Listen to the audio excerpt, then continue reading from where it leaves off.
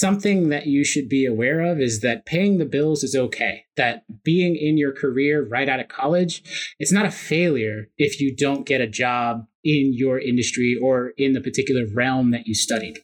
And that was a hard lesson for me because I felt like a failure as soon as I got out.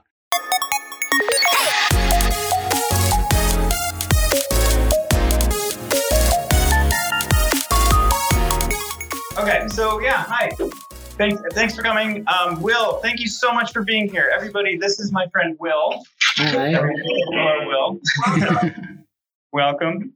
So Will and I'm just kind of give a brief introduction and a little background, and then start by asking Will some questions. The goal is to kind of just turn it more into a conversation, and then towards the end, we'll transition into questions and answers. So that's kind of the plan.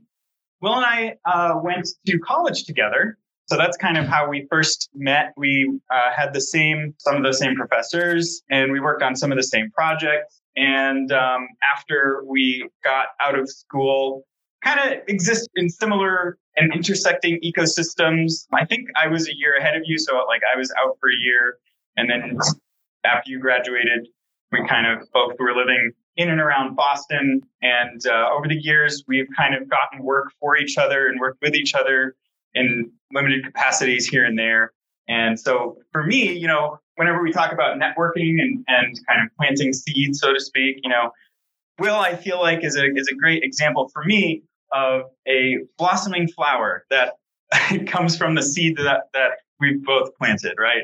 In terms of like how networking works. That's a weird analogy. I'm so sorry. Since then, Will has actually gone on to co-found his own company called OpenPixel. What year was that, Will? When did you guys start OpenPixel? We started OpenPixel 2017 into 2018. Great. Yeah, so going strong, continued growth. And one of the reasons I wanted to bring Will in here to talk to you guys is because he has a lot of experience in a lot of different roles, right? As kind of like a freelance artist, full-time employment artist, and also, I think most importantly and notably, as an entrepreneur. And so I wanted him to be here to kind of share his experiences with you who are beginning to think about what's next. So that's Will in a nutshell. So I guess I want to start off with, can you tell us a little bit about the company that you co-founded, OpenPixel, and what kind of work you guys do and what kind of clients you work with? Yeah, absolutely. Thanks for having me. Yeah, so OpenPixel is an animation studio. We create custom animated content for businesses. So a little further away from the traditional animation studio that would do entertainment for either children or adult audiences. We're sort of focused on the business side of things. We do that through creating animated content for marketing channels within businesses. So we do campaigns, social media campaigns, or ad campaigns, and we create content for those campaigns. We do presentations, we do advertisements, we do website videos, things like that. We put animation within, we enable businesses to expand with the medium of animation. There are two other parts to that question. What kinds of clients do we work with, and what is my role? So I'll start with my role. My role is kind of three parts to that role. I am the first and foremost, probably head of sales. So people come to us and they ask for requests, they talk about projects, and my job is to sort of analyze and determine what the best strategy is to tackle a certain project within a certain budget. I also, if they don't have a budget, I put price tags on those projects. And I basically say, like, this is how long it's going to take and this is how much it's going to be. I handle a lot of the contracting and a lot of the estimates. So we send out estimates, we get contracts, that kind of thing. A second part of my role is operations. So I'm sort of building and developing systems, sometimes coded solutions to pipeline problems, creative pipeline problems, or no code solutions on the back end for business side stuff. So I'm no code is basically like linking up APIs together on the back end to make sure the business runs smoothly. That's kind of the idea of operations. And then my sort of third bucket of work is an artist. I'm an animator. I sort of studied lighting and compositing. at our respective schools. And I did a lot of motion graphics, I work inside of After Effects. I do a lot of the 2D design for a lot of the motion graphics projects that we get. And I also serve as like a 3D generalist depending on our 3D projects that we get. So those are the things. The type of clients we work with. So those also kind of fall into three buckets. The main one is marketing and communication professionals. And that can happen at a nonprofit. It can happen at a business. But typically inside of an organization, they have someone who's looking to either generate demand or create interest for their products and services. And animation is just a piece of that. A lot of the times what they have is an internal team of designers. Maybe they have copywriters, maybe they have some other form, but usually not an animator. So we kind of go in, we serve that role. We work with those clients to try to get animated projects done within an organization. The other bucket is sort of producers. Usually they fall into small and mid-sized companies, production companies. And those are folks that usually don't have an internal animation team, or if they do, they're trying to hit sort of a higher level of quality on their animation because we're focused solely on animation. We're not doing any other sort of live action work. And so that's the second bucket. And then the third bucket is nonprofits. We try to help out nonprofits wherever we can. Sometimes we work with them to try to we're working on developing a course for like online paddling safety. And that's like all animated. So so those are the sort of the three buckets that we work with. Very cool. So when you say like organizations, you mean like just any kind of company that has a marketing need that may have a person or department that makes the strategy for the marketing, but you guys implement the animated media aspect of it. Yeah, correct. Yeah. There's a lot of company. Every company has some sort of marketing effort. It could be within, with a team or without, depending on the size of the organization. And I say organization, but I mean company, I mean business. I mean, those are all terms for a structured thing. Yes, right. Cool. But yeah. So, like, I guess the reason I ask is because the alternative to that maybe would be like an advertising agency. Who's kind of be like, do you ever work with advertising agencies? Yeah, we do. Some ad agencies will hire us directly. Sometimes they will hire a producer who has to do more of the live action stuff or oversee the project. And then those producers hire us. In terms of who we go after are the folks who are making the decisions. Usually it's the marketing team. So above the agency is someone at the table at the business who's doing the work already. They're thinking about strategy and they're thinking about all of the things that the business already has to do outside of the agency. So then, one of the things they can do is take it in-house. We're seeing a lot of businesses do that, especially in this economy. They'll shrink a little bit. So they're taking things in-house. They'll either hire someone or they'll hire someone outside that they don't have to pay benefits to or anything like that, because that's how businesses run. Right. But they'll hire us to do like a certain portion of it, and typically again it's all animated. So you couldn't hire us for just doing graphic design, or you couldn't hire us for just doing the website. It has to be animation. But then the other side of it is if they hire an agency, they'll come to us and they'll say, because this agency has worked with us before, or because we've been in their channels visibly, they'll come and say, okay, this is an animated thing that we need someone else for. Because agencies are also kind of shrinking depending on the economy. So the economy. Cool. Thank you. So can you talk a little bit about why you and your co-founder decided to start your own company? How did you know it was the right decision? Coming from a similar kind of professional background, me personally, I would be terrified to start my own company. Yeah. A big decision, and probably came with a significant amount of risk and lifestyle choices and changes. So I was wondering if you could kind of talk about why you decided to do it and what that process kind of looked and felt like for you. Yeah. So in 2016, 2017, we were both working at a studio called Anzavin Studio out here in Florence, Massachusetts. And small team, the head of the company, the two heads of the company were in the same room, arm's length away. So it was really nice to be able to talk to them and get a sense of what was going on the back end and learning from their processes on the business side stuff. So that was a really neat experience. Not a lot of studios work like that. And that's a really unique position to be in. But at that point, they were pivoting towards, they always had two sort of divisions of the company. They had the sort of production side of the company, and then they had the software development side of the company. And they would develop tools for animators, mainly rigging software. So I'm assuming everyone here knows what rigging is. Yeah. Okay. All right. Cool. Yeah. So they developed something called the setup machine, and the setup machine for games, and the face machine. Those are all tools that I think are still available. The company has since dissolved, but the store side of it is still up and running, I think. Maybe I'm wrong about that. I haven't checked. But they decided to pivot to that, like specifically just that. And so at the time, we had very little clients on the production side, but we kind of looked at each other and said, hey, maybe we could do this on our own. I was managing projects at the time as well as doing the creative. So I kind of got a sense of both of those sides. And so we took it on. And Anzavin is kind of a hard name to say. So we decided, okay, we need to rebrand. We need to do our own thing. We need to start from scratch. And so we started the company in 2017, at the end of 2017, like August, September. And we've been 6 years in. We survived a pandemic. We're still alive. That's good. Hopefully there's no fungus that's growing inside of us that'll kill us all. Great. Well, I've been watching The Last of Us, so that's yeah. But yeah, so it was super scary. I will say that. It's definitely a leap. It's definitely a risk where you don't know when your next paycheck is coming from. You don't understand like how to build a business at all. We were artists. We know all about art, and we knew like the production pipeline.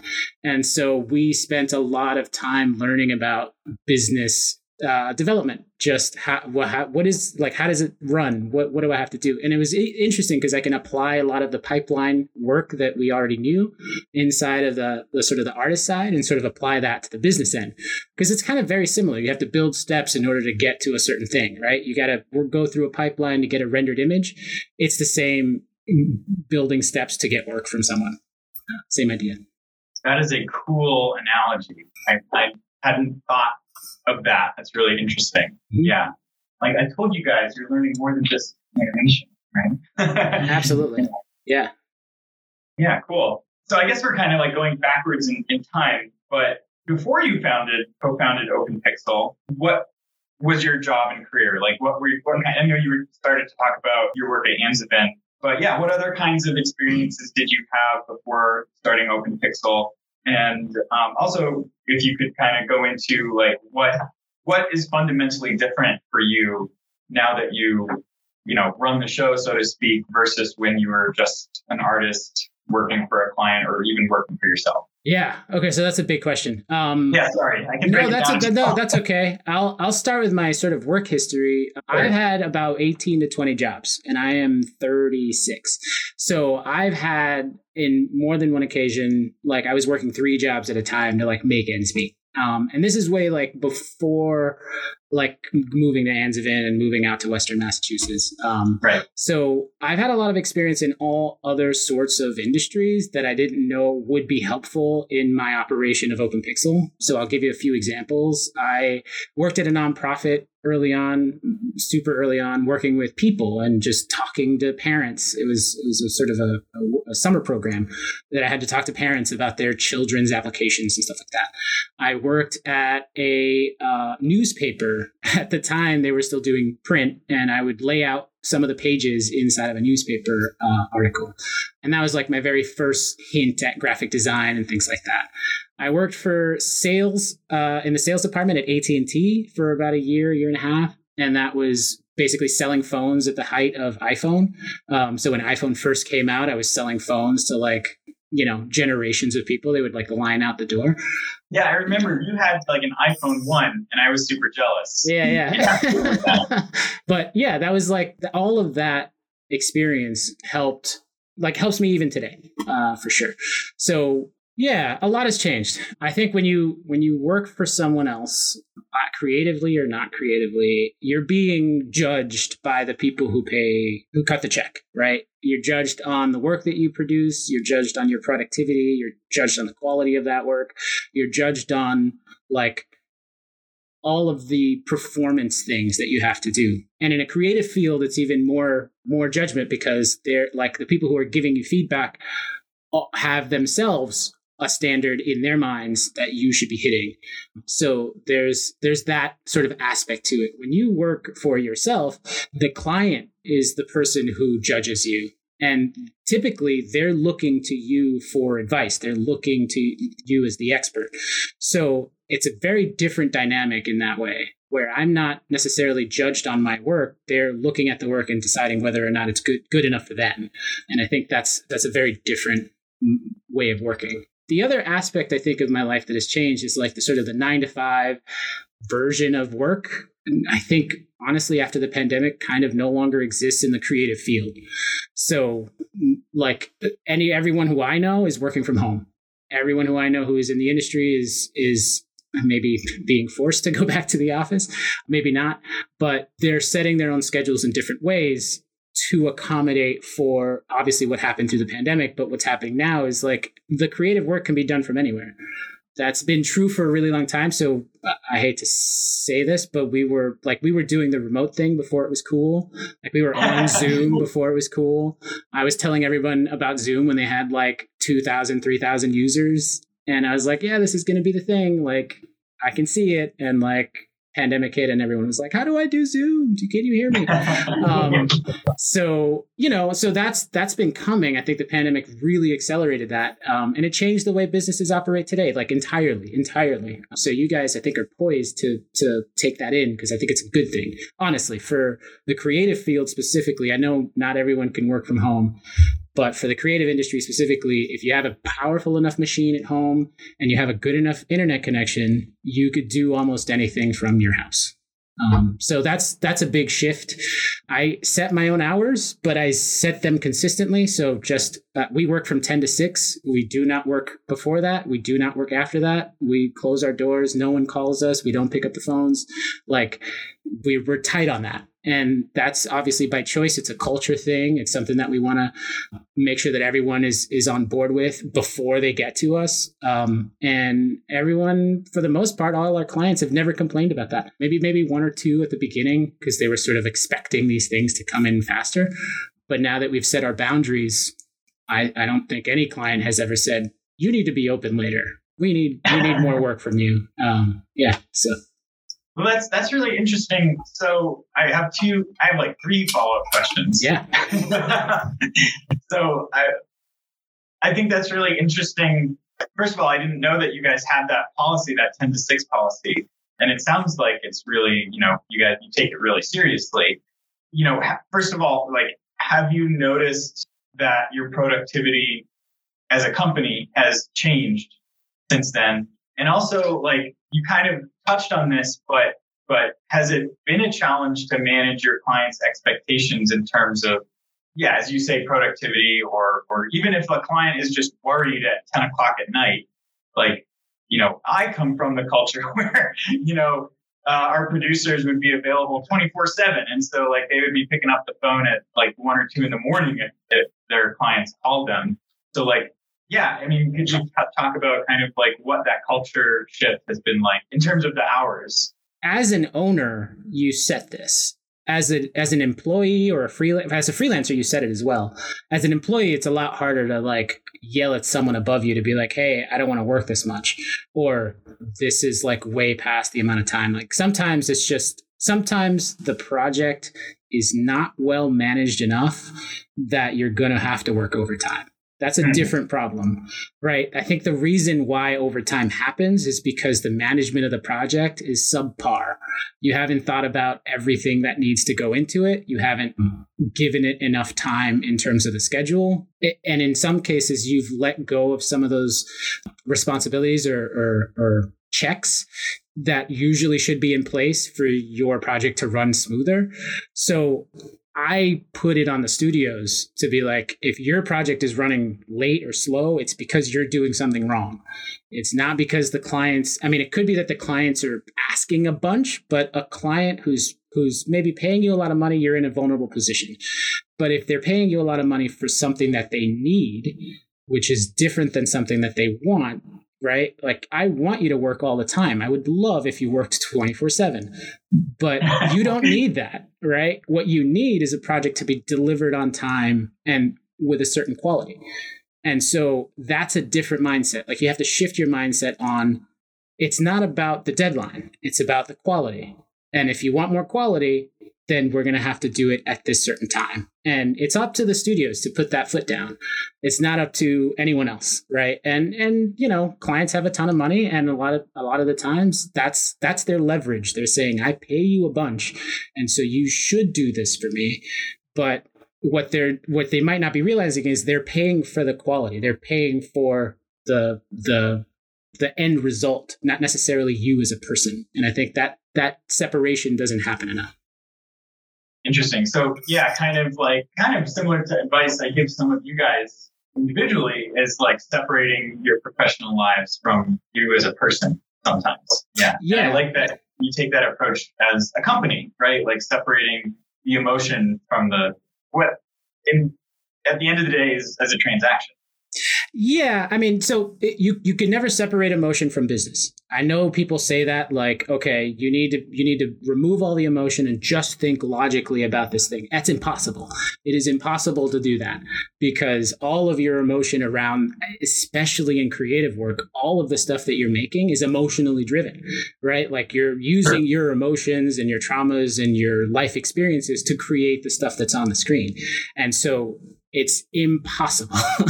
But what you can do is talk about those fears, talk about those concerns up front, and that kind of dissipates all of the anxieties. I think a lot of the times we think about anxieties when we're talking about people who are calling. You just mentioned someone 10 o'clock at night worried about the project. That's just anxiety. That's like lack of trust. That's like, you know, that's a personal problem. That's not a business problem. And so I think we have to separate those things out when we talk about producing good content or producing good work for other people. Their emotional anxieties are heightened when they don't trust you, when they don't feel like they might not be able to deliver, right? Because it's on them, right? Whoever you're delivering for, it's on them, and up the chain. Everyone is feeling that way. So your job as an artist, or your job as a studio, is to instill trust. And so that becomes sort of the guiding light for our studio, is like, how do we build trust with our customers so that they're not calling us at 10 at night, so that they're not worried about it. We're going to deliver. We're going to get it to you when we say that we will, because we've done that for so long in the past. And if we don't, we're going to give you a heads up about it. And we're going to say, look, we're going to miss this deadline for this reason, but it was because of something maybe you did. or maybe it's something that we did, but we own that, you know, and we talk about why and how we're going to make, you know, you can't just say, I'm going to be late. You're going to be late, and here's the solution to the problem that we see, and here's the next deadline. You know, you got to be proactive about what's coming next, because you want to instill trust in your client. Right. That's great. Yeah, I like that. Like owning the problem, right? Like I'm going to be late, but going beyond that and saying, and it doesn't matter necessarily why, you know, maybe an explanation helps, but being proactive with a solution, and like, you know, I'm going to be late. This is how we're going to remedy the solution, or this is how we're going to come in on time for the next deadline that we set, or, you know, this is what's going to change or whatever. Yeah. Building trust. I like that as a guiding principle for all relationships, right? Like business to client, artist to boss, like all those kinds of relationships. That's a great way of looking at it. Yeah, for sure. Yeah, I was going to say most people who are in charge of like delivering work don't actually care why it was late. They care that it's going to be ready at a certain time, and it's reliable. You want it to be reliable. Cool. Yeah. Before I move on to my next question, the other kind of follow-up question I had was, and I'm sure you talk about this a lot, and I'm sure we've all heard about this a lot, but with the kind of like advent of, you know, remote work becoming mainstream, I guess, could you talk a little bit more about that, like prospects in the context of like, what should all these folks in this room expect as they begin to apply for jobs, as they begin to interview for jobs and consider whether or not to apply for a job or even take a job? Should they expect every place they apply for to be remote? Is that reasonable? Try and talk about it from the perspective of like someone who might be hiring artists and who knows about what other places and other companies are doing. You just kind of talk about it from that perspective as people who are looking for work now. I think if you're looking for a job today, the landscape for you is entirely different than when it was when I was looking for work. And that's okay. I think that's a good thing. The channels are opened up. I think the distribution channels for getting work and the distribution channels for trying to find you, all of those channels are open. And that's due to the pandemic. And so what does that's that mean? What are channels? I'm sorry to cut you off. What are channels? Yeah, what I mean is like, how do you find someone today that's a good artist? I can go on Instagram, I can go on LinkedIn, I can go on Behance, I can go on Dribbble. Like, there's so many avenues for me to find you that it's easy for me to go and find someone who's doing exactly the kind of work I'm looking for and exactly the kind of style and exactly the kind of program that we need. Like, the way I can search supersedes the old versions of that. Now, some studios are still using the old versions. Now, the old version is look at our application jobs application thing, go through our process and fill out the form, and that goes into something called an ATS system. I forget, applicant tracking system, because so many people apply to these things. You have to sort of figure out, okay, an ATS system sorts you into some categories depending on what people are looking for. And so they're using those systems. And at scale, that makes sense. You have so many people applying. But if I'm a producer on a project that's, maybe in New York or in Los Angeles, who's a smaller house, I don't have access to an ATS system. I might not be able to do that. However, I can go on LinkedIn. I can go on all these other channels and find the people who are doing this kind of work and shoot them a DM, like clearly send you a message and say, hey, I saw your work here. I think it looks really great. We have a project. Can I hire you? Like, that's another mechanism that people aren't necessarily thinking about. I mean, some large studios are thinking about it that way, but maybe smaller, less scalable productions are also doing that. So that's good news for you, because you can continuously create stuff. And hopefully someone will find you, but then you have to be proactive about doing that. And I can talk about that later, but that's what I mean by channels. They're open. And so it's a much better place to be. Now, the remote work stuff is sort of a personal choice. The reason I say that is because, and it depends on your system. So technology, remote work, and like control are all sort of on this Venn diagram of like trying to figure out how I get you to do work for me. Technology allows you to create really cool things if you have it. So, I don't know if you've ever run to this, but like, you run out of CPU memory or GPU memory, or you run out of whatever space on your hard drive if you're like doing live action. All of that requires more tech, which means that if you're a freelancer or a solopreneur or someone who's looking for work, it's going to depend on your system, the technology that you have access to. So at a college, you could go and use their things. They enable the technology. So I would say do more work at a college if you're still, a solopreneur or something like that. Use their tech, because that allows you to create cooler things or more sophisticated projects. So that's one layer. The other layer is personal preferences. So like, if you don't like being at home, you're not going to be comfortable working from home. I mean, that's just a given. If you want to switch over to doing a WeWork or something like that, or going to a place where there's other people around you, there's options for that now that were not available, 10 years ago, but it costs money. So how much do you spend for that sort of atmosphere? That's really the question there. And then the other part of it was, which I mentioned, was control. So a lot of studios might want to just control your time because they don't trust that you're going to work at the times that you say you're going to work, right? If you're working from home, there's no check on that.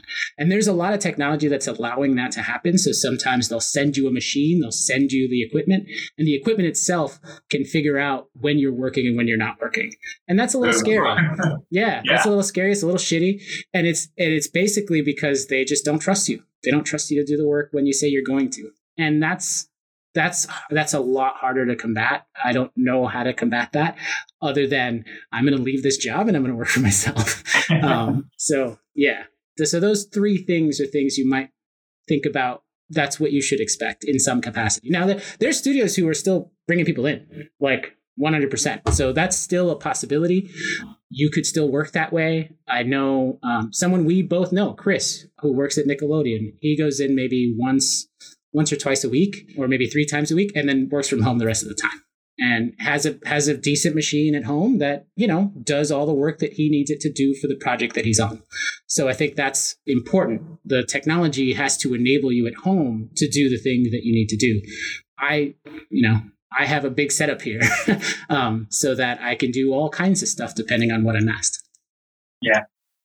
So I guess, like, for me, maybe 5 or 6 years ago, and still today sometimes, the best advice that I can give to folks who are graduating is, move to LA, depending on the person, right?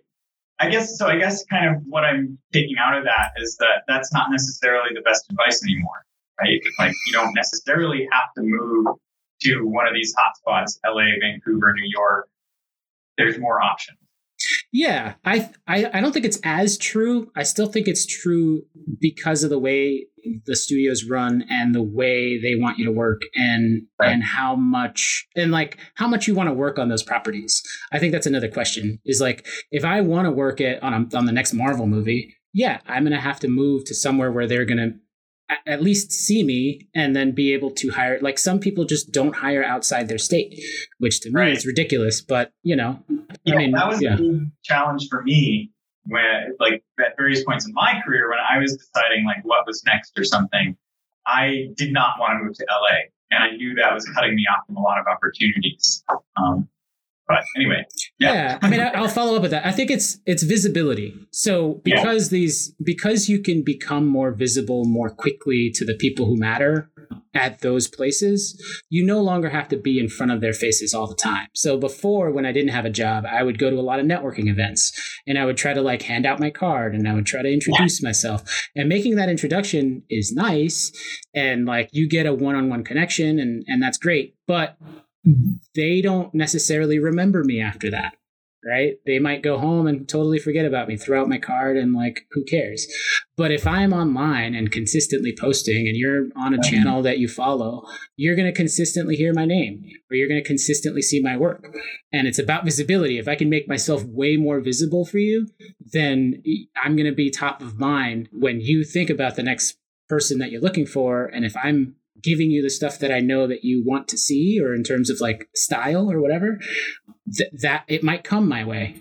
So, I mean, I know a lot of artists who post a bunch on Instagram and that's how they get work. That's like their primary source of new clients. And what ends up happening is that those clients become repeat clients. They're loyal. They get to their own thing.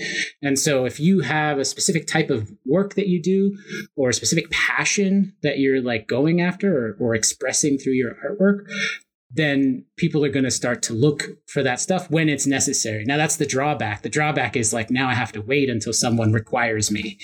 Yeah. And so that waiting period is very stressful.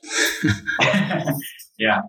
No, and I can definitely attest to that visibility thing with you, Will, in particular, because one of the reasons that you were top of mind for me when I was thinking about, who I can invite to be a guest speaker, you are a fantastic, prolific poster on LinkedIn, for me anyway, from the people that I follow.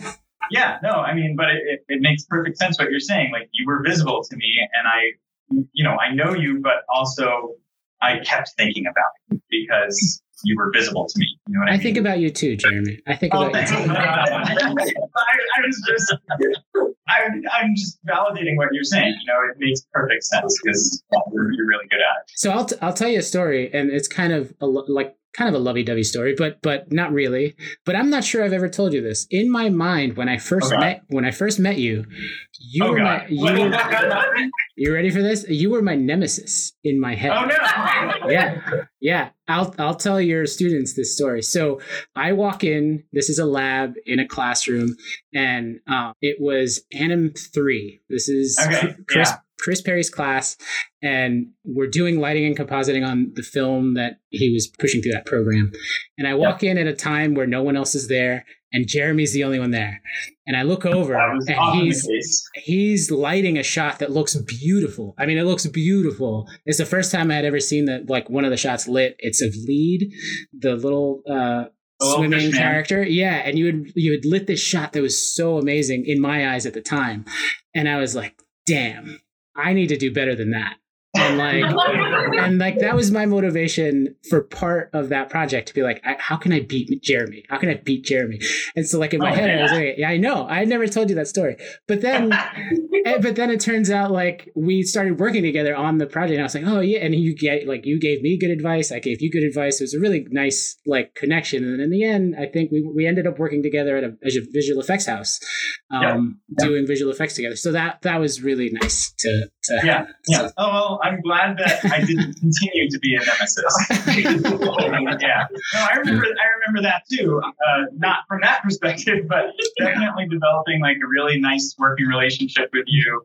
Again, that like continued after college, and we both took advantage of that at various points. And I'll speak to that as a framework for going into the industry. If you see everyone you work with, to some extent, when you're starting out, is better than you, and that is not always true, but for the most part, it is. And I think as a newcomer to an organization, to a studio, to a production house, to whatever you want to call it, learn from the people that are around you, right? Like they are going to teach you so much stuff that is nuanced within their realm that you might not be thinking of. And it's very valuable experience. And I think that's the part that we lose from the remote work stuff. So we need to figure out how to get that back. And I don't have quite the right answer, but I think at least in our pipeline, because everyone is so individualized, it's reverse feedback. So think about it this way. If I give you a piece of the project and you work on it, and you make something for someone else, then we hand it off. That next person should be allowed to give you feedback on the thing that you made. And it could be in a call, it could be a recording, it could be, but like, I think we're losing that from the in-person stuff, and we need to figure out how to get it back within creative industry specifically. But that's, aside from like hanging out with people and doing like maybe virtual Zoom hangouts or meetups, people are kind of over that at this point. Yeah. I think, having in-person one-on-ones or in-person group sessions that are like maybe once a month or once every 2 weeks or something like that could be beneficial to just like your mental health as you move forward. But aside from that, I think that's where remote work is. Sorry, I went back to that question. No, that's fine. I mean, because like that actually was a great natural transition to what the next question I wanted to start talking about was, part of that was like, could you talk about your early career, what it was like right after college for you? How did you go after jobs? How did you go about finding work and employment? And then the final question, and at that point, we can start to kind of open it up to everybody. If you have any critical advice for college seniors who are about to enter the job market today, we've kind of been touching on that this whole time. But, if you could maybe kind of talk about that part of things, like right after college, what was that like? What did you do? How did you, air quotes, make it? I have not made it.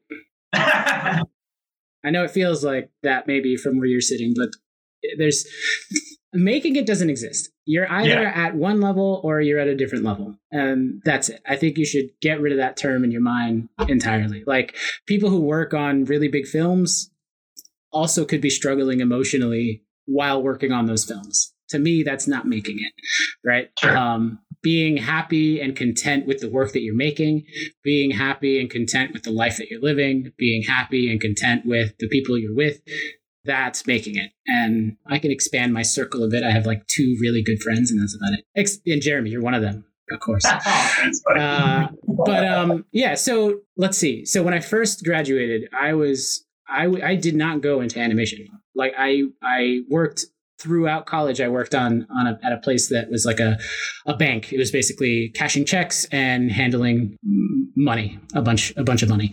And when I got out of college, they made me manager, and I was a manager of these one of these things. And that was fine. It paid the bills. I think something that you should be aware of is that paying the bills is okay. That being in your career right out of college, it's not a failure if you don't get a job in your industry or in the particular realm that you studied.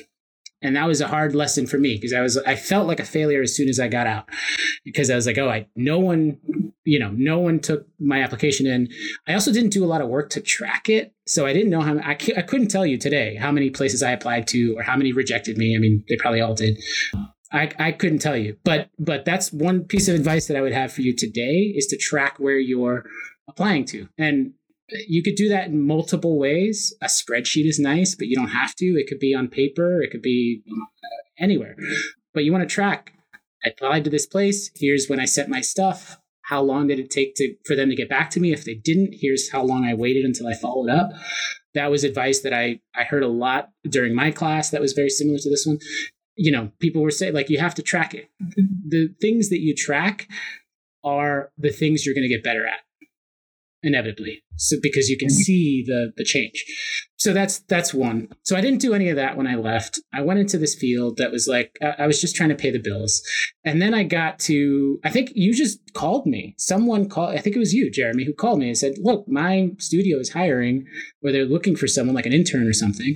And would you be interested in doing that? And I said, yes. Like, I knew I didn't want to do what I was doing in the moment. And like, that was another sort of leap of faith moment for me to be like, I can't stay here. I know that I want to be in this realm. And VFX wasn't even the thing I wanted to do. I wanted to be sort of an animator doing animation.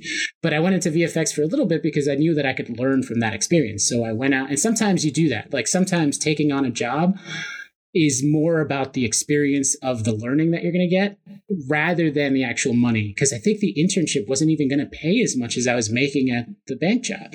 And so, you know, it was a trade-off. Like, sure, I'm not going to make enough money, but I'm going to learn a bunch of shit. So I went that way. I started, I think my first task at Zero VFX was like taking out the trash or something like that. It was like super menial. And like, you know, I remember I had to sell some mirrors. They had just moved into a space and they had like these mirrors, like giant mirrors lying around. And someone put me in charge. It was like, hey, you need to sell these mirrors online. And I was like, I didn't know that okay, part. I know how to sell stuff. So I went online. They were gone like next day. So, you know, sometimes that experience helps. What else did I do? After Zero, I think I got that AT&T job. And I was sort of teetering on whether or not I wanted to do animation in the first place. It didn't pay well. There's just this like idea of the starving artist. Am I going to be a starving artist forever? Like, I didn't want that. And so my gut told me that I have to be in this industry, but I don't have to be there just yet. It might take some time. So I got a bunch of other skills, and that's okay. They're still applicable today. They're still going to be applicable in the future. So any job is going to teach you some new things. So I don't want you to think that it's a failure that it's not in the same realm that you're studying now. Now, don't give up on the finding or searching, right? So you want to make sure you're still putting your eggs in other baskets as you're working through this. You know, a lot of my students are in that position. They're, you know, they're sort of halfway, like, okay, I'm going to put a script over here, or I'm going to submit this application, or I'm going to go to this event. Those are the types of things that I ask my students to do, and I'll tell you guys the same, is like, it's about visibility. Can you increase your visibility in any kind of place where you think that the people who are going to be there are the people who are going to be looking for you? Recruiters go to specific events. Those are the people you want to talk to and make an impression on. And again, be visible. Connect with them on LinkedIn. Connect with them on Instagram. Continuously post. They're going to be on your timeline. You're going to show up on their timelines, and it's about visibility. Make your luck. Yeah. Yeah. That didn't happen in my world because there was no Instagram. I think LinkedIn was maybe starting out, just like, and I wasn't on there. So a lot of the times it was submitting an application. I would do a resume. And I still think you should do this, by the way. Don't skip out on the resume and the reel and the portfolio submission and the like cover letter, because those are the things that tell the recruiters who you are, and they're still looking for who you are. And you could show them in a different way, but there's something about attention to detail. Everyone talks about attention to detail when they're trying to find someone to hire. Are they going to pay attention to detail? What that really means is, can I trust you to do the right thing? Can I trust you to follow directions? Can I trust you to fill out the paperwork the way you're supposed to? Can I trust you to do all these things? And if you don't do them in succession like that, the way they want to, then you're cutting off this piece that like tells them, like, there's no other way for me to know that you pay attention to detail if you don't go through that process. How else would I know, right? How else would I know? Like, I can see your work. It's great. Great artists get passed up all the time because they don't pay attention to the details. They don't fill out the forms correctly. They don't punctuate their sentences. They don't and it's so easy to miss. You like, because the world operates on this like text level or, social media level, professional people aren't looking for that. They're looking for how can I extract from what you give me the fact that you're going to pay attention, you're going to follow directions, and you're going to be a good candidate, like you're going to be trustworthy. And so all of those things contribute to like generating trust. And so, pay attention to detail. Cool. Which I didn't do. So yeah, me neither. It was definitely lessons I think we both learned over time. Yeah. No, that's fantastic advice, and also that last bit too is gonna come in real handy in a little bit, because today we're gonna start talking about some of those things. Awesome. Well, Will, thank you so very much for joining us today. I think we'll wrap up. Yeah, I really want to thank you for your time. This was a very informative conversation for me, and I hope for everybody else as well. I'm glad that I'm not your nemesis anymore. Because I really, I look at what you've done with your career and your business, and it's just very inspiring to me. I'm always so impressed. Like, you're my nemesis now. So no, I'm just kidding. That is such a compliment, honestly. Yeah. Nemesis for life. Let's go. So just thank you so much. And I want to ask, if anybody would like to ask you any follow-up questions or connect with you on any of the various kind of channels that we talked about, what is the best way for them to do that? Yeah, absolutely. So if you'd like to, you can follow me technically on LinkedIn. You can also connect with me directly. I'm totally fine with that. I have connections to a bunch of students of my own. You can also, so we just launched a podcast. If you want to hear more about how clients think and what the problems are with animation and how we deal with those, that's running bi-weekly, sometimes weekly, but I'm trying to get it to a weekly state, but bi-weekly for sure. We're going to be putting out episodes, having interviews with people who are our clients and running AMAs. We haven't done one yet, but we will. And so please come and ask questions there too. This is an ongoing conversation. I don't want you to think that like, oh, there's a person who came to our school and that was it. I'm happy to help most people if you're nice. That's a big criteria for me. Be nice. OpenPixelStudios.com. I'm on LinkedIn. Follow me there. Connect with me there. Yeah, listen to the podcast. Thank you so much. I want to open it up. Does anybody have anything that they'd like to ask Will, Glenn? Yeah. So you were talking about this a little bit with like the hours that the company operates. Would you say that you have like a pretty standard 40-hour work week then? Because one of the things that I feel like I've heard a lot from people that start their own companies and do this kind of working for yourself stuff is just that like I didn't want to do a 9 to 5, so now I do a 24/7 basically. So just I feel like that's kind of an inevitable part of the experience that I wanted to ask about then, just to see what your work-life balance is like. Yeah. So I get up in the morning. I have about 2 hours. I get up early. So I've shifted. I used to be a night owl. I'm kind of an early bird today. But I wake up and I have about 2 hours before work starts. And work starts at 10. We take a lunch from 12 to 1, and then we close at 6, and then the rest of the time is mine. That is enforced by the fact that I have a separate office. I close the door. I physically close the door. So there's like this, there's this mental separation between where I work and where I go home, right? Or where I play. And I think one of those things is like setting the expectation for your clients early. I do that with everyone that comes across our doors. So I make sure that they understand that everyone at this company closes at 6. We're not going to answer your calls. You can send texts.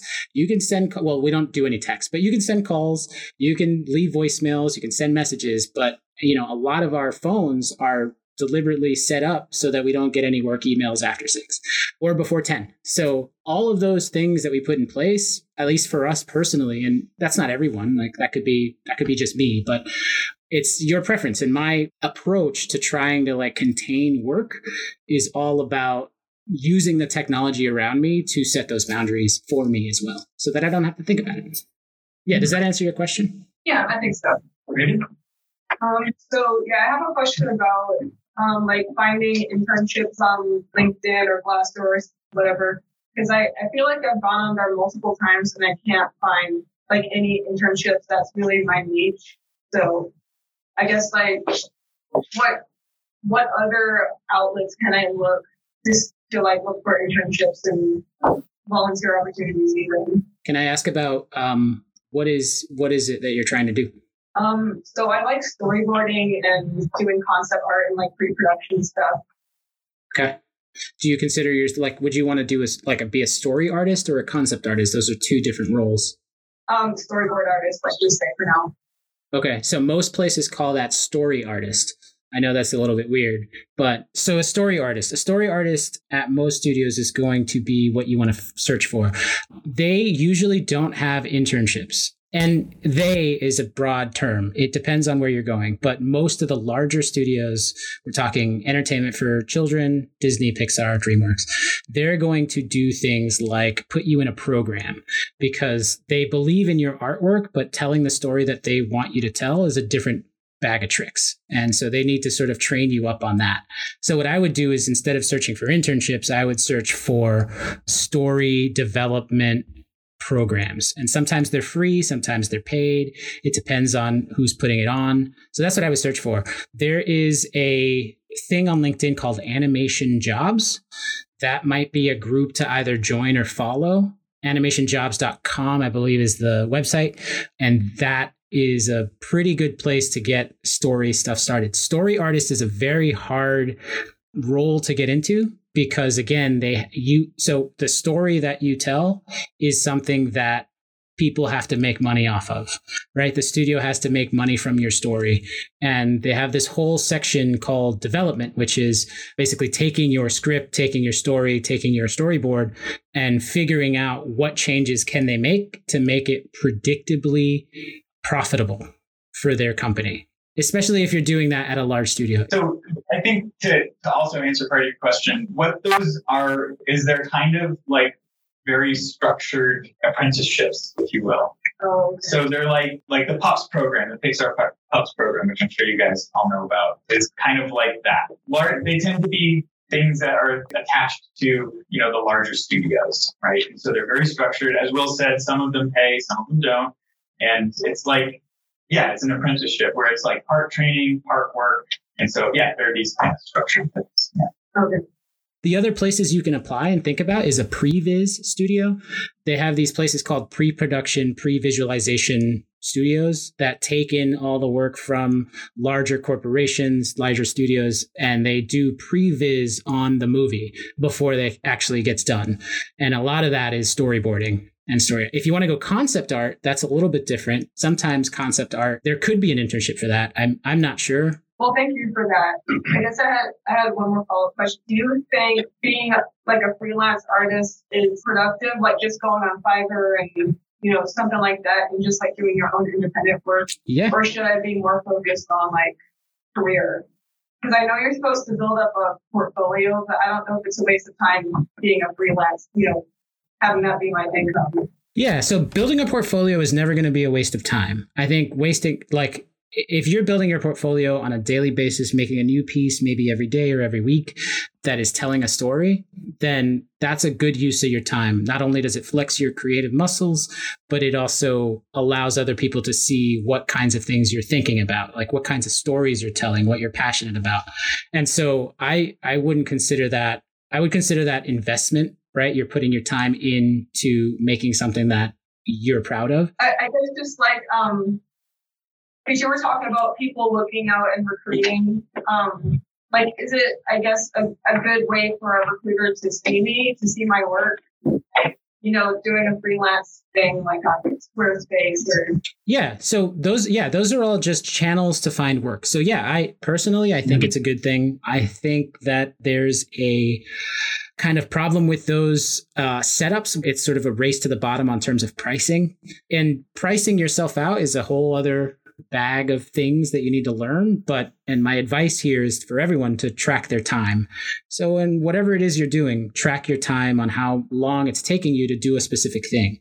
We track our time here pretty religiously based on the role that we're serving at the time. And then that way we know how long it takes when they ask us again. And so if it takes you, you could be the best storyboard artist, but if it takes you, I don't know, 2 months, 3 months to get one frame out, that's not viable for what we're trying to do. So, so the time that it takes you is actually really important. Yeah, in terms of the platforms, I think they're fine. You could create a profile in any one of those and showcase your work. It depends on the platform, on how you get the work. Sometimes you can see, the way these places work is you'll see the requests.